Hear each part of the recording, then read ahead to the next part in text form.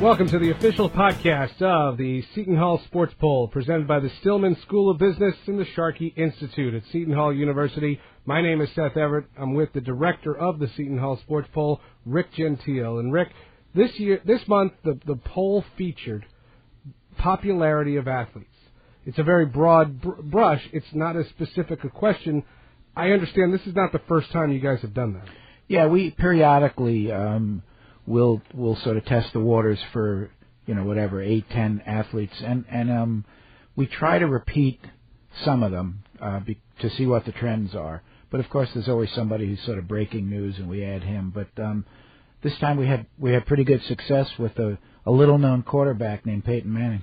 Well, the interesting part about it is Manning had been done before by the poll. He had averaged a percentage of 65%.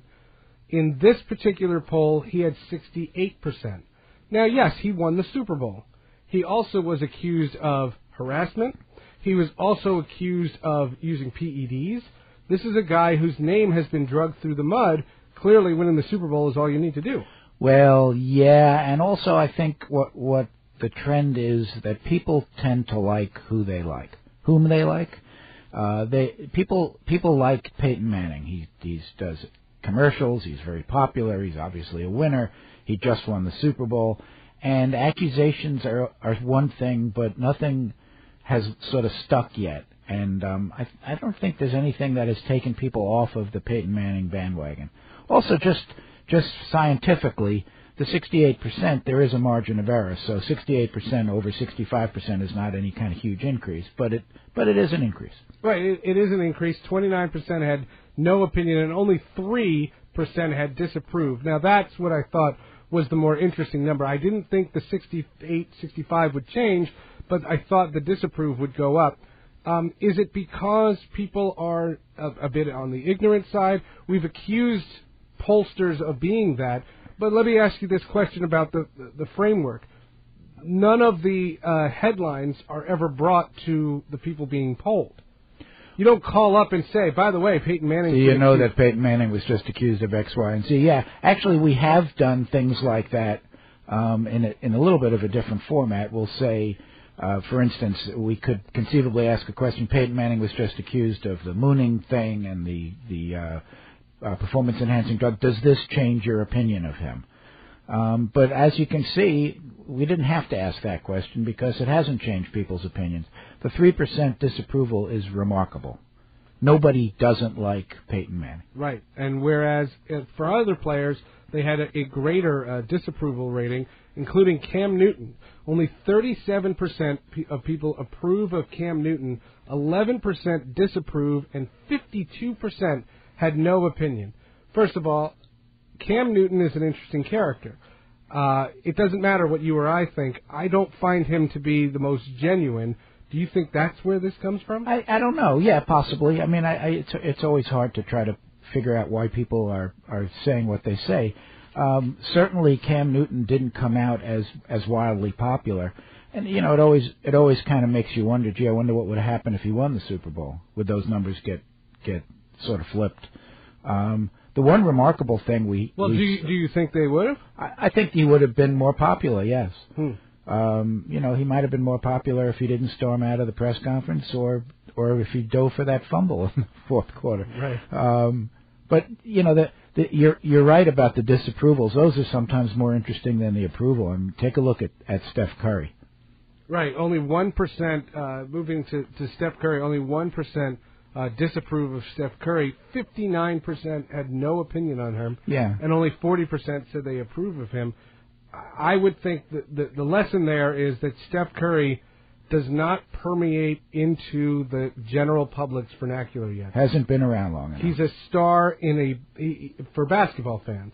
He's not a star in the public consciousness yet. But and think about it. He hasn't been around any less than Cam Newton has been around, and yet Cam racked up some pretty good disapproval numbers. Well, Cam Newton also had the car accident. He had to transfer schools. And played in the Super Bowl. Right, and right. He played in the Super Bowl. Right. You're right. I said something on the radio that I stand by. I don't believe that he didn't know that the Broncos had beaten the Patriots when he did his post-game interview in that game. And for the life of me, I can't understand what the motivation would be to lie about something like that. It made no sense. It wasn't something. I'm not offended by it. I don't disapprove of it.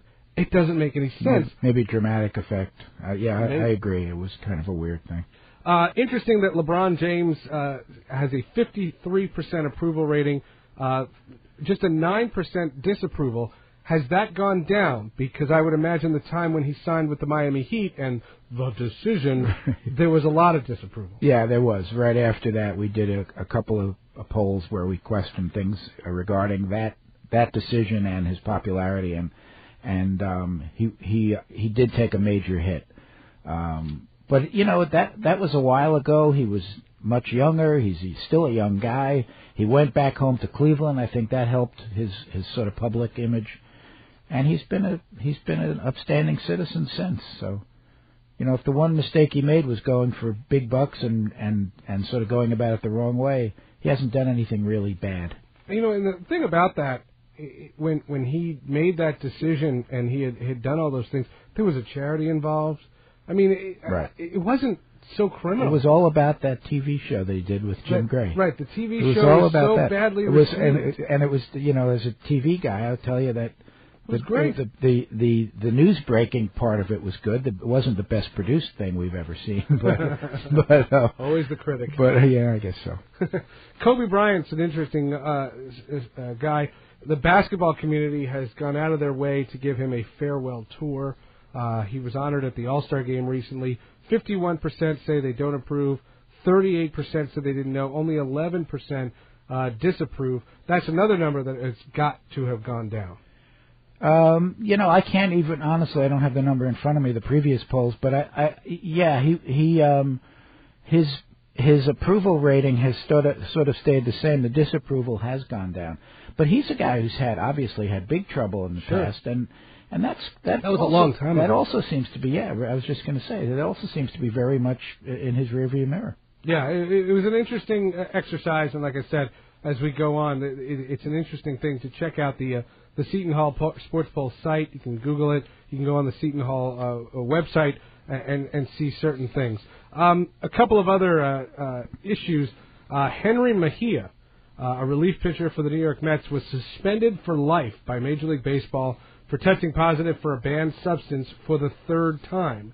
Do you think banishment after testing positive 3 times is too harsh, just right, or should be after 2 times, or should a player be banished after the first positive test? Just right was 47%. That's the leader. 16% said should be after 2 times. Another 16% said should be after the first time. This was what everybody was clamoring for. You got what everybody was clamoring for. I don't see. I'm not sure. I'm not sure about everybody because in previous polls that we had done during the sort of height of the steroid thing concerning Barry Bonds and Roger Clemens and Alex Rodriguez, the sort of superstar steroid guys, people were tired of the subject. That was the consensus. It's like we don't want to hear about it anymore. So the fact that 47% thought it was the right punishment, I was actually a little surprised. I thought people would be leaning towards more leniency, but they're not. A total of 32% said it should have been 1 or 2 times and you're banned for life. So, I guess people are saying, okay, enough already. You shouldn't be doing this stuff anymore. We're tired of it. Make it go away. Right. If you combine 2 and 1 time, right, it would be 32%, which is close. It's not 47. Right. It's an interesting strategy. It goes to a theory of mine that I'm curious to get your opinion on, and that is fans are fans of a team first and the sport second. Steroids were the vocal minority on talk radio. Trust me, I made a living doing it. But if you would get to go into any particular spring training, I'll just use the steroids as an example, you could spend the whole winter time screaming and moaning about the steroid issue and congressional hearings and whatnot, but if you went to any fan, any person that you were polling and said, what are you looking forward this spring, they would say, I hope the Phillies start winning. I hope the Orioles get their thing. I hope the Royals can get good. People care about their team. Well, who was it that said people root for laundry? Right, Seinfeld. Yeah, I mean that's the truth. San Francisco. Here was Barry, who was the sort of poster child for the whole steroid episode, and his popularity never wavered in San Francisco. I mean, I think if you ask people in the street, would you like your son to grow up to be Barry Bonds, they would have probably said no. But if you ask them, do you hope Barry Bonds hits 55 home runs and drives in 120 runs and leads the Giants to the World Series? Absolutely. So, yeah, people root for Laundrie. Yeah, it's something that has always happened. A great example that I found with that was the recent play last year in the playoffs between the Dodgers and the Mets when Chase Utley broke Ruben Tejada's leg. Anybody who thought that was an illegal hit wore Met colors. Like there was no objectivity. I have never found a Met fan that didn't think that was something. I'll go one step further. There was a Dodger fan that thought that it wasn't a Dodger fan that didn't think that was just fine. Clean play in the rule book if you're allowed to do it. We have no objectivity. Of course, now we're not allowed to do it anymore. So now, but in hindsight, well, I guess the issue there is if you talk to an objective or non-Dodger or Met fan, what did they think? And I mean, we should have done a poll. Yeah, there's no question. It's funny that you have one. What event are you most looking forward to? The Major League Baseball season, the NBA playoffs, or the NCAA basketball tournament? 30% said the NCAA, 28% said baseball, 17 for the NBA, and 25 said they don't know.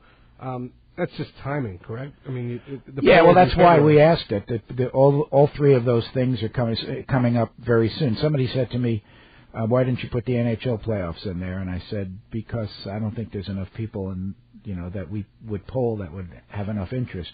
But that's not uncommon. The NCAA tournament generally comes out a lot more favorably than the NBA playoffs. People look forward to it more because it's a different format and it's a much more unique event.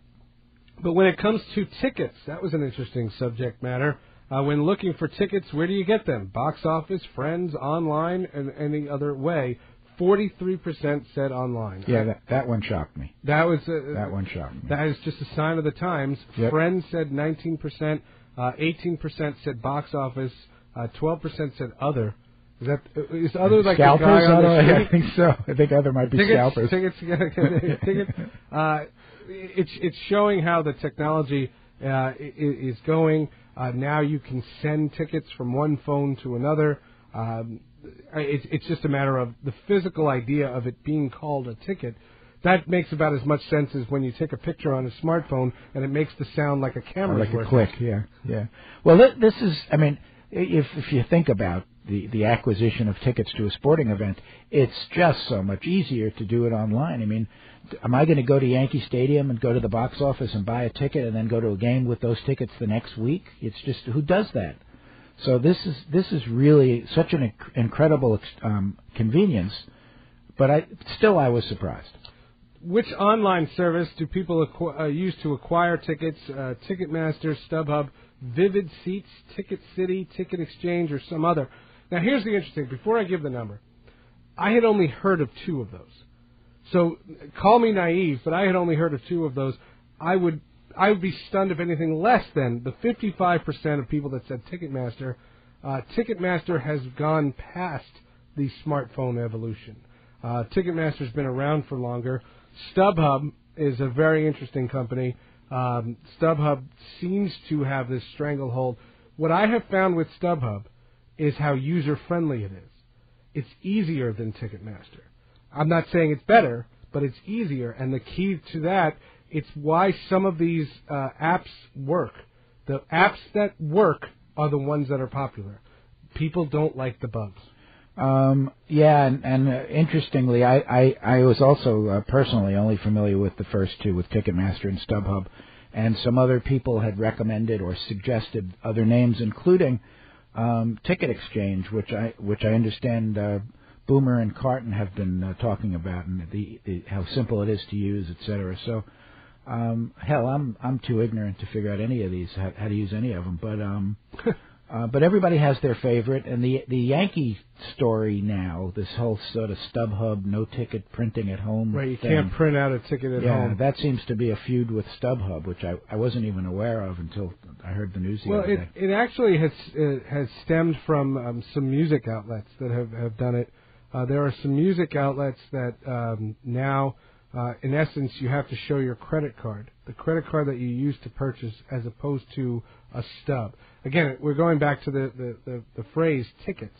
We know tickets because they used to print out physical tickets. Now it's turned into a way you're trying to stop the secondary market. Well, when I was at the Final Four last year in Indianapolis, and when you walked into the building, the security was you had to show a credit card. Right. You had to produce your credit card at the door. And the credit card number has to match the credit card that was used to purchase that ticket. Right. The reason for that is that eliminates the secondary market. I understand the logic behind it. I think that when it comes to any kind of product that has 81 dates, I think there has to be some flexibility. You have to allow for fans to purchase things. It's an interesting dilemma when it's a one-shot concert. I do understand the logic. What they're saying is don't resell that. What the idea is, from what I understand with the Yankees, if you own Yankee tickets, if I have 2 Yankee tickets on my phone, right, I can give them to you. I have to send them through an app. I have to do it through the official way. I can't literally just put it in your pocket. It takes away the shadiness. Yeah, but it seems to me, I get it too, that the whole what this question kind of shows is that people are into the convenience of the Internet. It seems to me now that we're complicating that and making the convenience not so convenient. Yeah, the interesting part about it will be, where does it evolve, and when will it become commonplace? People keep coming up with easier, as you just said, easier ways to do this, and yet each time they do it, people can always beat the easy way, and so they have to complicate it. But I guess they'll get there. And finally, what athlete's recent accomplishment do you most admire? There is a bunch of options, and we can go through all of them. People listening to this are going to know the answer to this. Peyton Manning's second Super Bowl win, Denny Hamlin's victory driving in the Daytona 500, Kobe Bryant appearing in his 18th and last NBA All-Star game, or Becca Peasy completing 7 marathons on 7 continents in 7 days. Peasy got 31%. How do you not vote for that? I mean, what human being can possibly have done that? I mean, it's a remarkable thing. The All-Star game is irrelevant. I'm happy for him. That was He didn't do anything. Well, it just happened, and I thought I'm going to throw in some very popular, highly visible events. Fair enough. Manning led it with the 37% because of the Super Bowl. Because it's the Super Bowl, and because he's Peyton Manning. But you're asking to someone to compare the Super Bowl with something that I guarantee you, of the people listening to this, they heard that name for the first time. Yeah. Oh, absolutely. If I'm a pollster and I have to pick, and I don't conceptualize 7 marathons on 7 continents in 7 days, what? There's no question this is the first time that a huge majority of the people heard that this even happened, and it's remarkable that here's an absolute unknown in a category, if that's the right way of saying it, with Peyton Manning and Kobe Bryant, and the winner of the day before. We polled the day after the Daytona 500, the closest ever. He's on every news show and whatever, every sports highlight, and yet she almost ended up winning. It's funny. I was on the radio the day of the Daytona 500, and I saw the last 30 seconds. That was literally all I needed to see. Right. And since the Super Bowl, and perhaps this is a future sports poll, I noticed that our sporting culture has never been more regional. It is completely separate. Here's an example. On that Sunday, the Sunday of the Daytona 500, I guess that was February 21st, there were 3 sporting events. The Cleveland Cavaliers were playing the San Antonio Spurs. The NHL had a Stadium Series game, and the Daytona 500. And I would venture to say that if any person watched one of those 3 events, they did not watch the other 2. It's amazing how there is not a unifying sporting event. Baseball is becoming more regional. It's changed the way, it's almost the way we consume music. It's, now that you're either a pop fan or a jazz fan or a heavy metal fan, you're not just a music fan. It's changed. Sports is getting into that same vernacular. I'm not sure. I absolutely agree, except for one thing. I would say, I don't know that baseball is getting more regional. I think of all sports, baseball has always been the most local.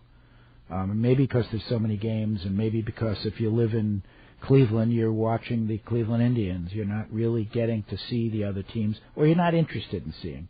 And I think the one point that enhances what you just said about the localness of baseball is now the prevalence of, it's every game is on television, every game is on your cell phone, so you really can absorb all of the local baseball activity. But yeah, sports is regional. That's the way it is. Yeah, I thought that what had happened was it's amazing how in some markets it used to be 10, 15 years ago, hoops and hockey were similar fan bases. If you like basketball, you also like the hockey team. You think of Philadelphia. Same building, same carrier of Detroit, usually. Yeah, think of Detroit. I'm just thinking of different markets. Now it has become so segregated. It is that if you're an NBA fan, if you watch the NBA Game of the Week, whatever it was, TNT, ABC, whatever it was, you have that. You then, the NHL puts on a fantastic spectacle. Those outdoor games are gorgeous. They're made for television, and yet the person who watches that does not watch the other two. Right. It's an amazing dichotomy. And I think there's so much sports on the air now that you can find that you really can become, in a sense, an elitist about your sport. We did at the Big East Conference. We did a brand survey. And the one remarkable thing that we found in that survey is that there was such a thing as a, quote, Big East fan. These were people who didn't graduate from one of the schools, and yet they rooted for that conference. So we were intrigued. We started to ask around about others. Mm-hmm. There wasn't any other such thing. I mean, there were some people who were SEC fans who lived in Fayetteville or someplace. But, right. But generally speaking, they rooted for their SEC team. Or they were a graduate of, or they rooted for the state university. The Big East was completely different, and that was almost an enigma. It doesn't exist in other sports. No, it's a fascinating discussion. The poll was conducted by telephone on February 22nd through the 24th, 2016, among 762 adults in the United States. It's conducted by the Sharkey Institute. The Seton Hall Sports Poll has been conducted regularly since 2006. When's the next poll?